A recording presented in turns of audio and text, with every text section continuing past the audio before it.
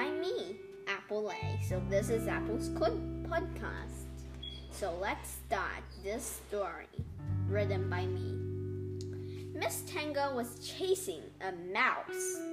The mouse was gray, and oh, how fast it ran.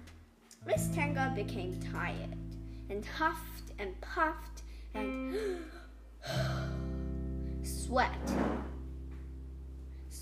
trickling down her forehead. So she set her cat, Ginger, to catch the mouse. The mouse was called Earl Grey, and he was off to the place of any mouse's dreams, the pantry.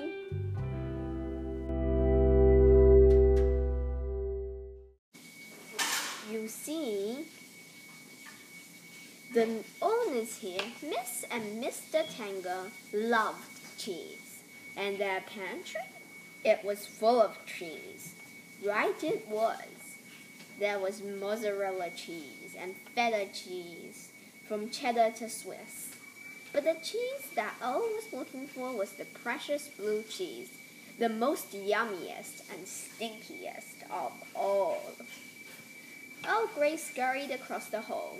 He could almost smell the fishy breath of the cat behind him. The cat, who was inches away from him, thought of a nice reward of extra fish crackers and eating delicious baked mouse.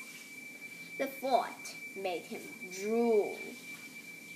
Earl, on the other hand, thought of escaping the cat and eating pounds and pounds of blue cheese. He drooled too. Earl speeded up and saw the pantry door. He slid through a small gap in the door. The cat was disappointed and scared.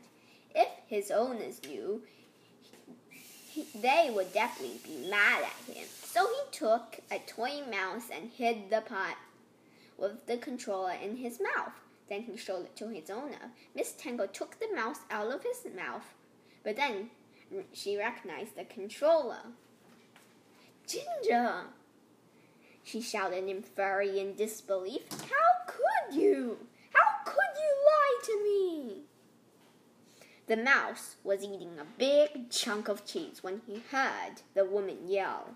He stifled a laugh. "That cat is in big trouble," he thought, a mischievous smile forming on his face. The cat was banned from eating fish crackers for a week, extra or no extra. And the mouse? He married a pretty maiden mouse and had kids, all of which were trained to rub pantries. The end.